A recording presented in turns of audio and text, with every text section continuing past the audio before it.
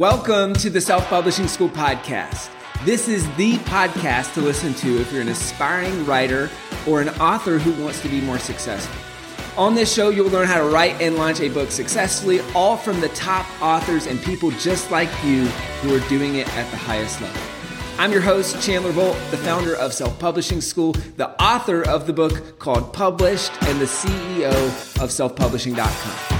For free training on how to publish a book that sells 10,000 copies, go to selfpublishing.com/free training. Hey, Chandler Bolt here, and joining me today is Gary Chapman. Gary's a speaker, counselor, and the best-selling author of the 5 Love Languages series, one of the most successful books of all time. It's sold over 12 million copies at this point. He's got a bunch of other books turned into a whole series. This is one of my favorite books of all time. I was telling him right before we started the interview, my whole family's read it. I've read it. I bought it for my whole company. We did a book club around it. So I love the book, and I'm excited to go kind of into behind the scenes on this book, how it's become so successful, how it's turned into a series, just kind of the whole story. So Gary, great to have you here. Well, thank you, Chandler. It's good to be with you. So I want to go back a little bit because I think it was 1992. The book was first published. How did you decide? How and why did you decide to write the book, and how'd that come about? You know, that book grew out of my counseling. I discovered years ago that what makes one person feel loved doesn't make another person feel loved. And they would sit in my office, and one of them would say, you know, I just don't feel any love coming from him or her. And the other would say, I don't understand that. I do this and this and this. Why would you not feel loved? And I knew people could be sincere and still miss each other. And I heard similar stories over and over in my office. And finally, I thought, you know, there's got to be a pattern to this. And so I sat down and read several years of notes that I made when I was counseling and asked myself the question, when someone said, I feel like my spouse doesn't love me, what did they want? What were they complaining about? And their answers fell into 5 categories. I later called them the 5 love languages and started using it in my counseling, that if you want her to feel love, you've got to express love in her language. If you want him to feel love, you've got to express love in his language. And I'd help them discover their language, challenge them to go home and try it. And sometimes they would come back in 3 weeks and say, Gary, this is changing everything. I mean, the whole climate's different now. And then I started using it with small groups of couples, and the same thing would happen.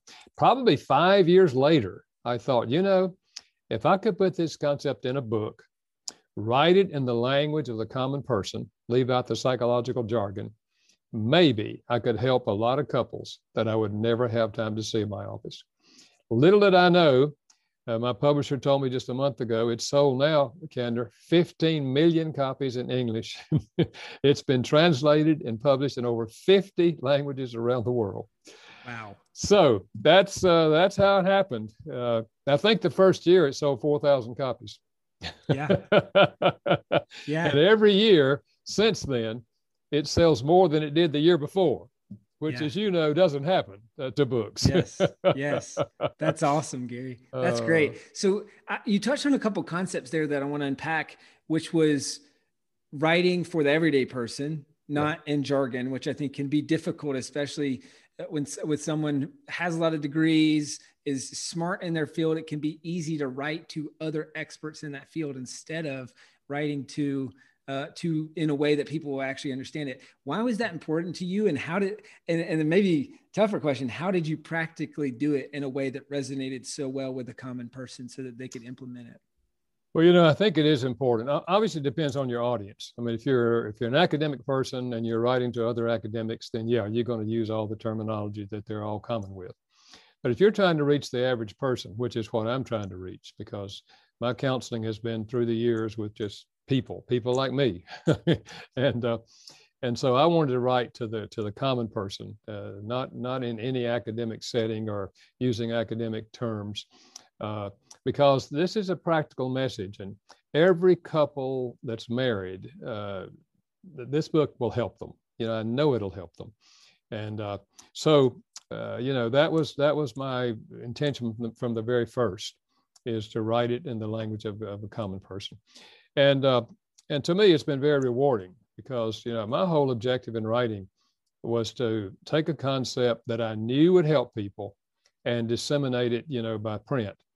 And of course, I had no idea what would happen, what has happened. I had no idea that it would be so widespread, but that was my whole intent. And that's why I wrote that way. And it wasn't hard for me to write that way because I deal with common people, in my counseling. Right. I use common terms. I don't use a bunch of psychological terms. So yeah, that's what motivated me. And and that's most of my writing. That's what I've done. I don't write for the academic community. I write for the average Joe or Mary. And you write like you're talking to and have talked to the people who are in the room in those sessions, which I think is very, very impactful. Can you talk to me about the framework? Because I think that's a powerful thing that you did so well. And I don't know if this was intuitive or accidental, but you said you poured through notes over years of sessions and came up with a framework. So thoughts on how you bubbled up those 5 things and actually created the framework, and then probably also any advice for other counselors or coaches or people who are in this same kind of scenario where they want to create a framework, but it can feel daunting to create a framework, out of those common lessons that you're learning. Yeah, well, this really grew out of, as I said, those 5 things that I discovered. These were the 5 things people were complaining about. We just don't spend any time together. He washes dishes, he vacuums floors, but we don't ever talk, And so the 5 complaints, became the heart of the book. Of course, also, I'm writing on love and the emotional need for love. And so I wanted to spend some time on the whole thing of falling in love, because love is a very confusing word. We say, I love hot dogs, I love barbecue, I love the mountains, I love the beach. And then we say to someone, I love you. What's that supposed to mean? So I wanted to deal with basically three ways we use the word love.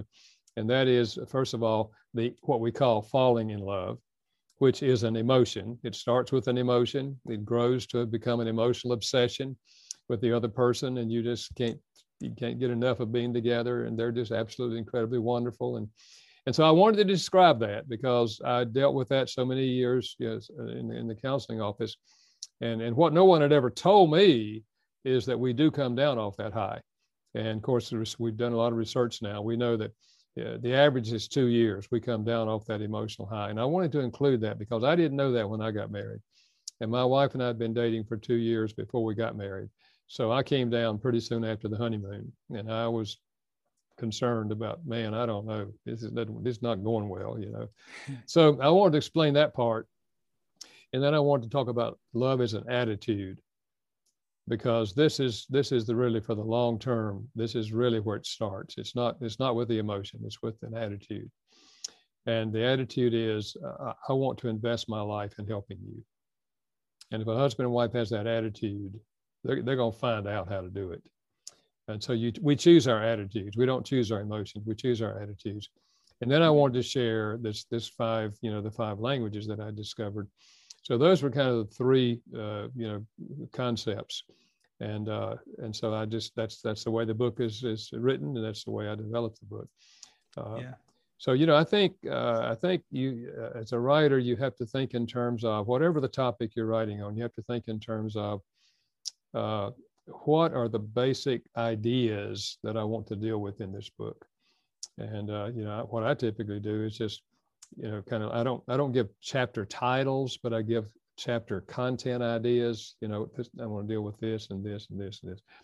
And I work with the titles of the chapters later, but you have to have an idea of where you're going. What are the basic topics you want to cover in this particular subject?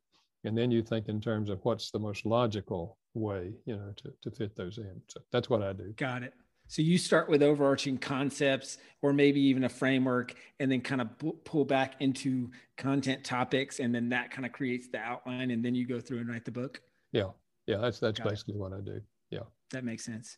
Any other tips for folks who are maybe in the counseling world or pastors or in kind of this world where they're working with people one-on-one, to any other tips or things you've learned kind of the hard way on how to create those frameworks or how to bubble up and And because I mean, I think it could be very easy to go through those thousands of sessions like you did and not pinpoint those 5 things. So any other tips on creating frameworks for your writing? Yeah, I think for a counselor or a pastor that's dealing with people that are wrestling with problems and you're trying to help them solve the problems, you want to ask yourself, what has been most helpful to people in the years that I've been counseling?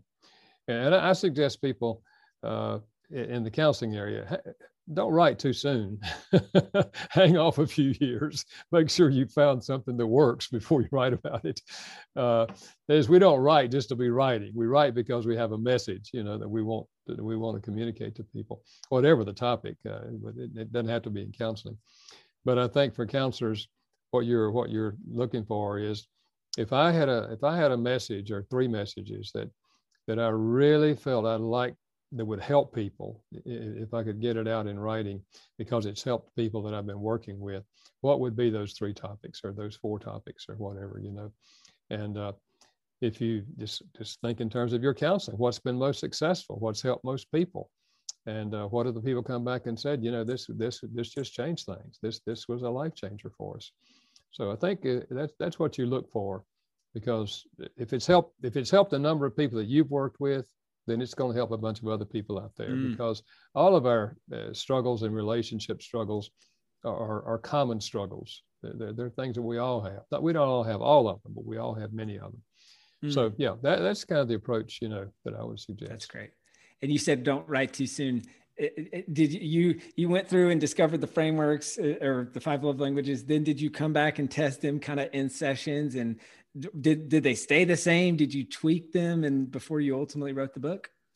No, actually, I'd had so much experience with that through the years in my counseling and with couples, and that I knew that this would help.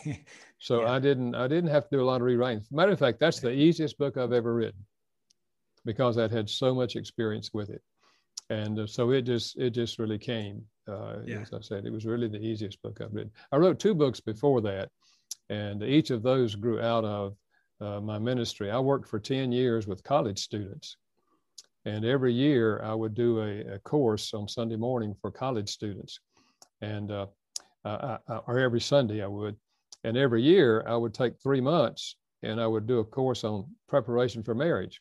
Now, these are not engaged people. These are just college kids. I said, if you're ever going to get married, here's some things you need to learn. So I taught this class for several years. And then I wrote a book called, the original title was Toward a Growing Marriage. And the idea was, if you plan to get married somewhere down the line, you need to be exposed to some of these things, And so that grew out of that 10 years. And then the second book, for the next 10 years, I worked with young single adults. And some of them weren't so young. And some of them were single again. About half of them were single again. So working with never married singles and those that were divorced and are separated. And so that book was called, the original title was called Hope for the Separated, Wounded Marriages Can Be Healed. So, I've been wrestling with those issues for 10 years. So both of those books grew out of a 10-year experience in that particular field. And then the love language, of course, came several years later, and it was, as I've described it. So, I think we write out of the overflow. It's not that we're creating stuff just to write. It's growing out of whatever field you're in, whatever interest you have. And the writing grows out of the overflow of what you've discovered. That's great. Now, obviously the books, just the single book, you said, I think 15 million copies sold now, and you've got, I was just scrolling before this interview, I'm scrolling through your Amazon page. I'm like, oh my gosh, there's so many different versions. There's different languages. There's all different types of books, all with hundreds of thousands of copies sold.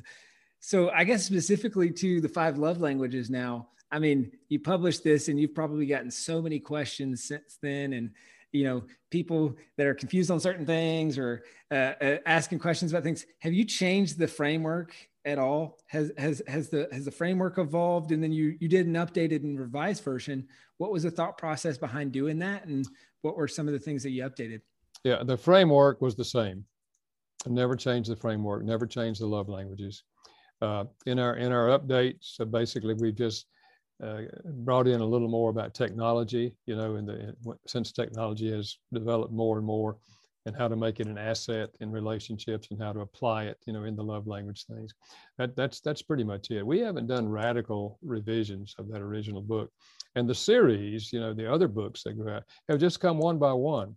In the original book, I had a chapter on how this works with children. It's not in the book now. We took it out because people kept saying, Gary, we need more help with how this works with children. So I teamed up with Dr. Ross Campbell, who was a psychiatrist. He's in heaven now, but died a few years ago. But he had 30 years experience with children, and he was fascinated with the love languages. And so I teamed up with him, and we wrote the 5 Love Languages of Children. It's written for parents on how to effectively love children, same 5 languages. And then people started saying to me, Gary, yeah, that book was really helpful, but now they've turned teenagers and it doesn't seem to be working. I'm doing the same thing. It's not working. So does the love language change? So, that's what motivated me to write the one for teenager or to parents of teenagers.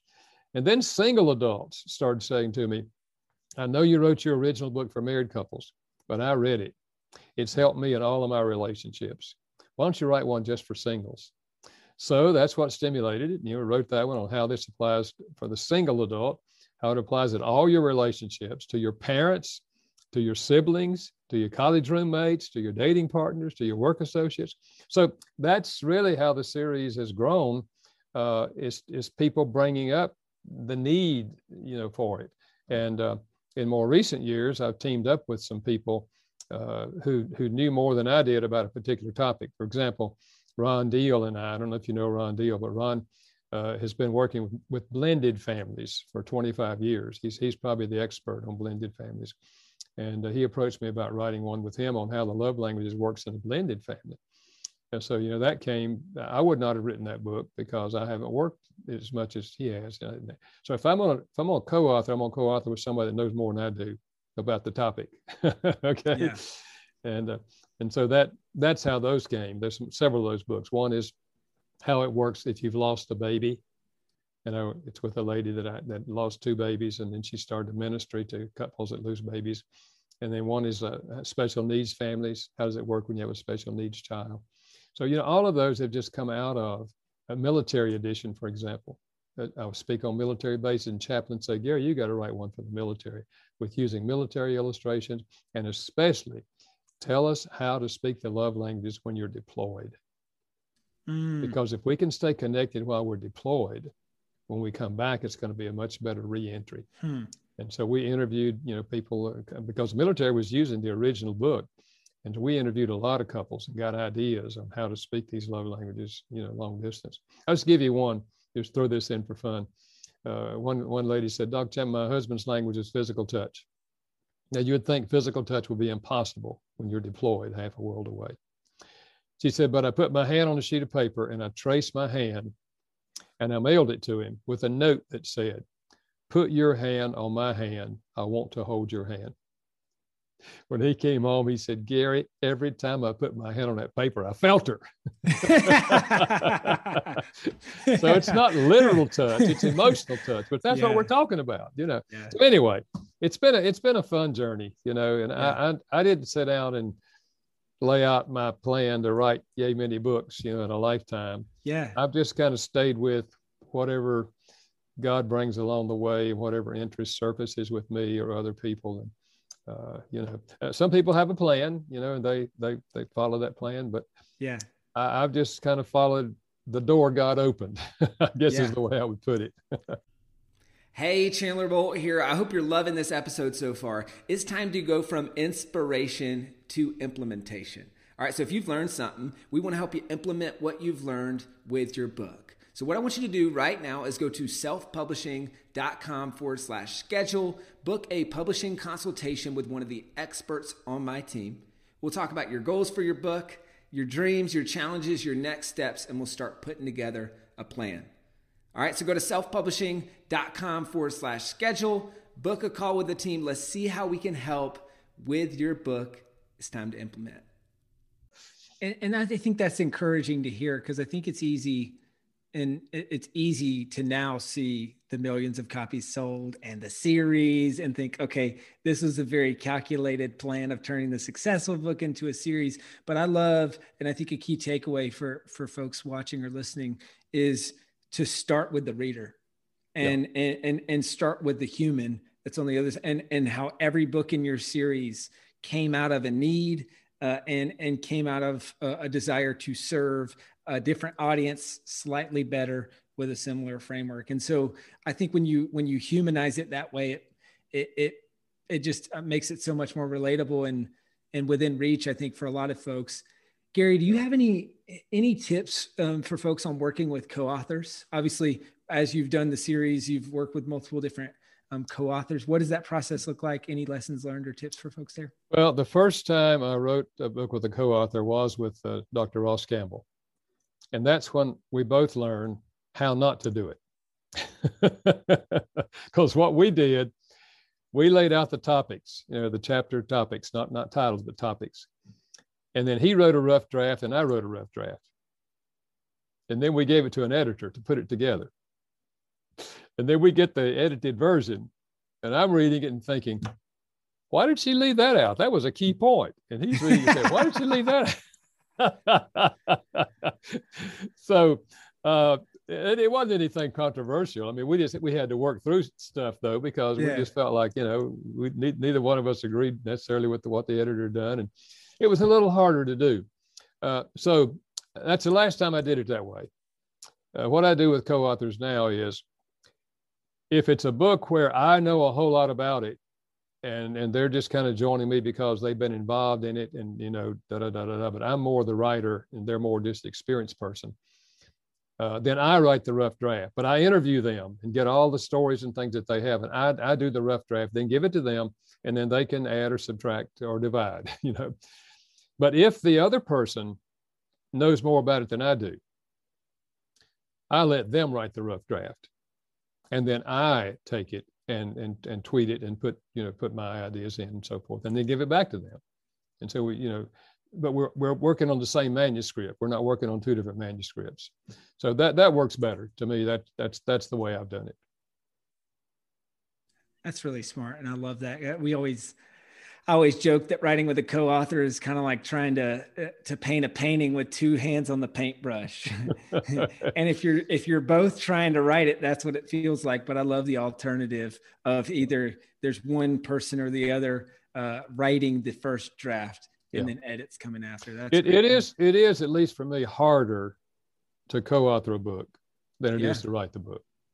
Because if it's you, then you've got, it's your mind, and you're asking God for wisdom and others for, but it's just, but then you're bringing two minds together, and it's more difficult to put it together. But in certain cases, I think it's wise, because some of those books I would never have written if I didn't have a co-author. Yeah. Right. I interviewed, this is another good resource for folks listening about co-authoring. Specifically, I interviewed Leif Babin, co-author of the book Extreme Ownership. If you've ever heard of that book, he co-wrote that with Jocko Willink. And he talked about their process, which is slightly different from what you're talking about, which is they alternate chapters. Oh. But even that can be difficult, right? Because you have to tie a through line through the entire book while also alternating chapters. Yeah. But either way, hopefully some good tips for folks on co-authoring. Gary, I'd love to go talk the original book launch and sales and things like that. Now it's easy to look 15 million copies sold, smash hit, and it's easy to not remember. And you mentioned this stat a little bit. I looked up some stats before this. I think it's 8,500 copies year one, 17,000 copies year two, 135,000 copies year three. And you said, kind of since then, it's sold more copies every single year. So I'd love for you to talk about the first year or two. Like what were the things that you did to launch the book? How did you launch it? How do you feel like it started getting traction and build momentum over the years? That's a good question, and I'm not sure I can answer it because I don't remember a lot of what we did. Yeah. My publisher obviously, put out some publicity on the book, And I did, they set up some interviews for me, some radio interviews for me, mainly radio interviews for me. But it was a slow launch. It was not a big launch, as you said. 8,000 or so the first year. But I don't remember anything specifically. Now I will tell you about my first book, the one I mentioned earlier. It was called Toward a Growing Marriage. I was first time author, real excited, and so I go to the grocery stores in my hometown and say, would you all be willing to just put, and my publisher had a stand, would y'all be willing to put it in the grocery store and sell my books, and a couple of them agreed, because your first book, you're excited, but if I can back up, this might encourage your writers, because that first book I wrote, I self-published it before self-publishing was even known. The term was not even known. Okay. Yeah. I put it in an 8.5 by 11 spiral bound book that I got a printer in my city to put it together. And I had a secretary who I don't know exactly how I worked with her, but I do know I went out of town and she had it printed and published. Printed. And I started reading. We printed 1,000 copies, and I started reading through it. And it was filled with typos. Filled with typos, because I didn't do a final reading before she did it. And I told my wife, there's no way I can sell this book. I'm not going to put out a book that's filled with typos. So my first publishing experience was to throw 1,000 copies, for which I paid, throw them in the trash can. Oh my gosh. And then I went through it and I got all that worked out. And I did the same thing, another 1,000 copies on spiral bound. And of course, at that time, I was selling these because people were beginning to ask me to come and speak, at church events and other things, come and speak on this topic of marriage. And I wanted to have something to leave in their hands. That's what motivated me, a follow-up to a speech, that if they have something to take home after the speech, it's going to be more effective.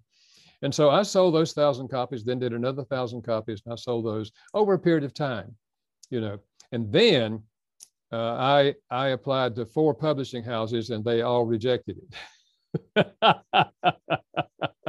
And then finally, I contacted Moody Publishers in Chicago, and they read it and said, we like it, we want to publish it. So that started my journey with Moody Publishers in Chicago. So don't be discouraged, I guess is what I'm saying. If you're a first-time writer and you're publishing yourself or self-publishing, you got a whole lot more help now through people like you, Chandler, a whole lot more help now in self-publishing than I had. So my experience, I wouldn't say, don't follow my experience, but I'm just telling you, don't be discouraged. If you got something you really feel like needs to be said, stick with it. And obviously, if you're self-publishing, you do need to think in terms of, how am I going to promote the book? What's my platform?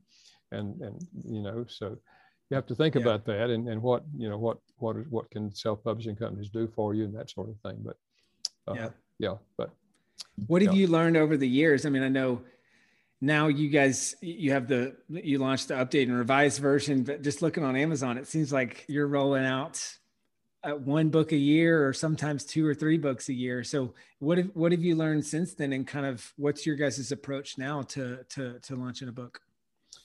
Well, now, of course, I have a whole team at Moody Publishers and a full-time gal that does promotion. So she sets up radio interviews, television interviews, podcasts, doing a lot of podcasts on a new book as well. All those kind of things. Those are the primary things. And then, of course, I have a speaking ministry myself. I should say I did before COVID. And I was leading seminars all over the country and having 500 to 2,000 people on Saturdays come to events, and we have books available.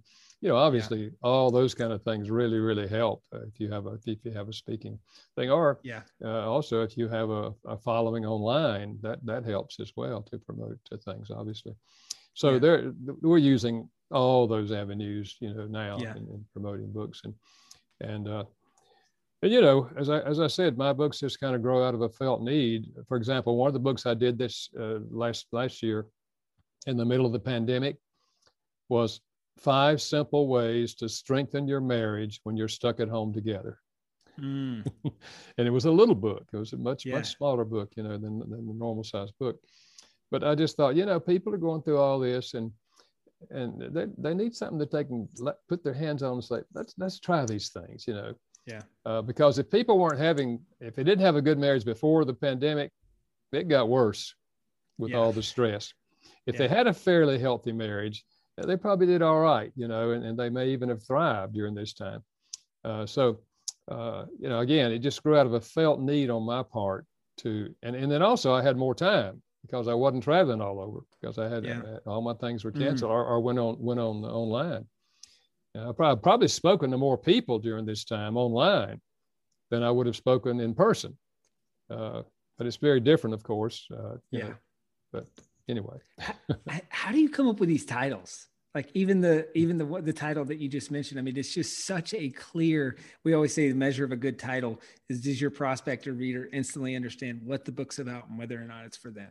Yeah. And I feel like all of your titles check that box. How do you come up with such great titles?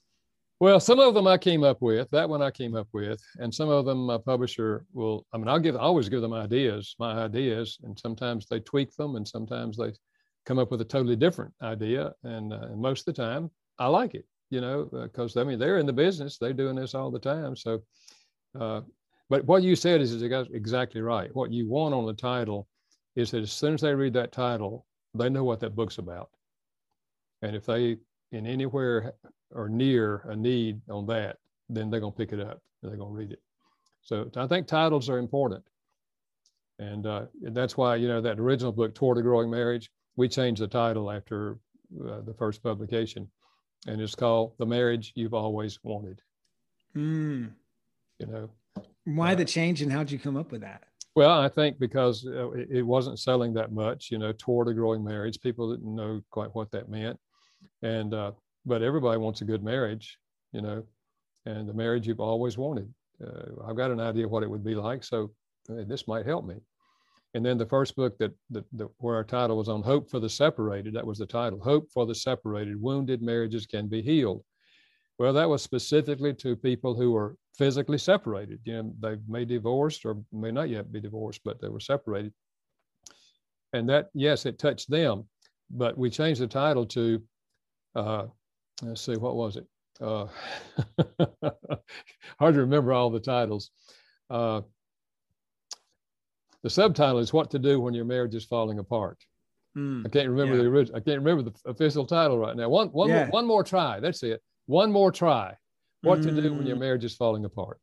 So that applies not only to people who may be separated, but people who are still living together, but they're in serious trouble and they know it.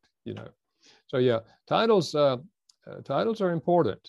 And sometimes, you realize that the title you have doesn't really grab people, when they see it.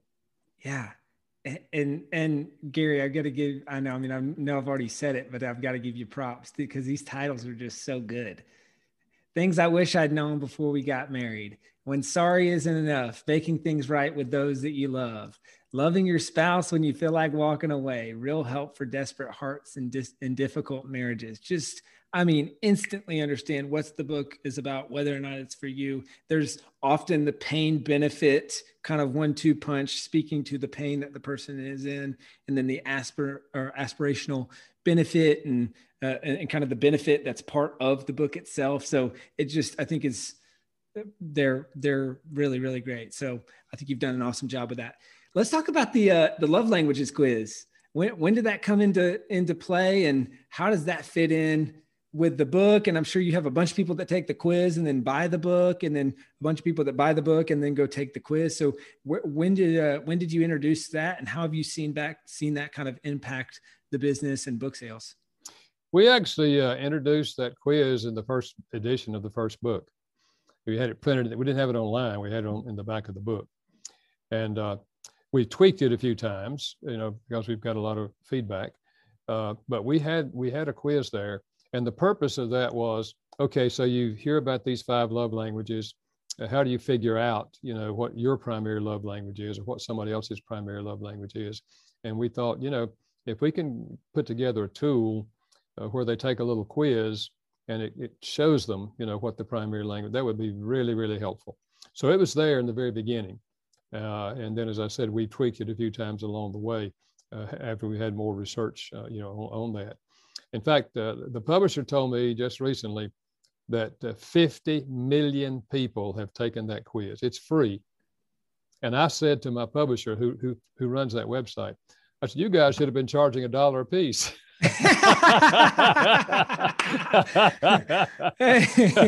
And they said, no, we're just trying to help people, Yeah. I appreciate that about them, So, 50 million people. And as you probably know, there's a quiz for married couples, there's a quiz for single adults, there's a quiz for teenagers, and there's a series of questions that you can use and ask your children, younger children. And so that's been very, very helpful. Obviously, more people have taken the quiz than have bought the book, but that's okay. At least they got the concept. But you're right. Many people will take the quiz and then they want to read the book, and some read the book and then of course, the book still has the quiz in the back of it. You say the printed quiz, but many people go online. And I encourage people to go online. At least will be an introduction to the concept, Absolutely. Yeah. And that's the thing I love about these quizzes is it's just kind of a circle of life, if you will. It's people take the quiz and then buy the book. So it drives book sales, but then it also drives adoption of the book, which helps more people through the book. It also grows your email list through the book. I mean, there's just just so many benefits to having it. Any tips from what you've learned on how to create a quiz in tandem with your book? I'm not really good at that, to be honest with you. I did put together the first quiz, but my publisher worked on it a lot, even the first one, because that's not really my forte. And that's what I would also say to writers. Don't depend on your skills. If you're not really good at something, find some people who, it's their strong point, and utilize the help of others, particularly in things like that. That's great. And you're still writing. I mean, how many books do you write a year? Yeah, I don't have a goal to how many I write. I just write, whatever's on my mind at the time. And sometimes I'm thinking someday I'll write a book on that, but sometimes I'm just focusing on that one right now. And, most recently I wrote my memoirs, and they won't be out till April. But it's called, let's see, what's it called? Lessons Learned and Love Languages. What I learned on my unexpected journey. So it's a story of my life and what I learned. And now here's the thing about the title. Originally, the title I had and I proposed was How I Became Me. I still like that title. But what the publisher was saying is, there's a whole lot of people that know about the love languages that don't know who I am. They just see Gary Chapman. They wouldn't buy a memoir of Gary Chapman because they don't. But so in the title, they put the love, lessons learned, love languages. Now, okay. Oh, this is the guy that wrote the love language book. Yeah. I'd like to read about his life. Yeah. That's smart. Hey, Gary, we have people ask us all the time about love languages, or sorry, not about love languages. We have that as well, but about memoirs. Any lessons that you learned, no pun intended, but lessons that you've learned specific to writing a memoir and how that was different from the other books that you wrote? Well, obviously, I'd never written a memoir before. I read a few through the years, I really enjoy hearing the backstory of people's lives. So I'm not even saying that what I wrote is a model that anybody should follow.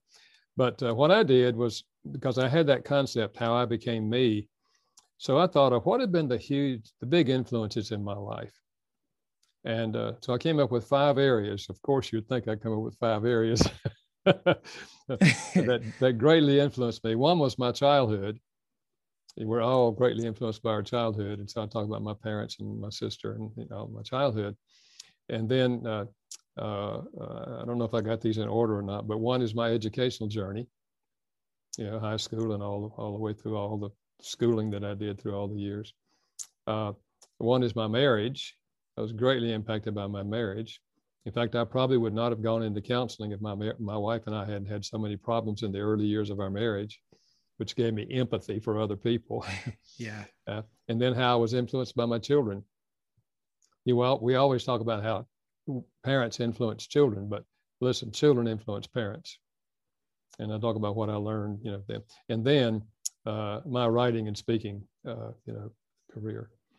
So that's kind of the route I went. And what I was trying to pull out and remember is what are the lessons that I learned in each of these areas, and along the way, I'm sharing those lessons so that I hope the reader is not just discovering about my life, but they're getting ideas. Oh yeah, that would help me, So that's kind of what I'm doing. And then in the beginning of the book, I encourage others to think, if you're getting older, write your story.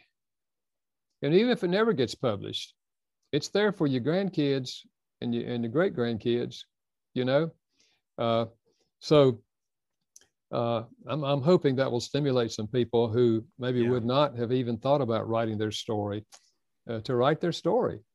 And if you say, well, I'm not a writer. Well, okay, you put it down everything you can think of, and then maybe get somebody to help you a little bit, But in our culture, especially, in my opinion, not many young people are seeking the wisdom of older adults. They're in the moment, whatever the fad is. And yet older adults have a whole lot of wisdom. And a lot of older adults are not sharing with their children and grandchildren mm-hmm. the lessons they've learned through the years. Mm-hmm. So I just see it as a way of extending your life and your ministry to other people. Yes. If you write your story and what you've Absolutely. learned.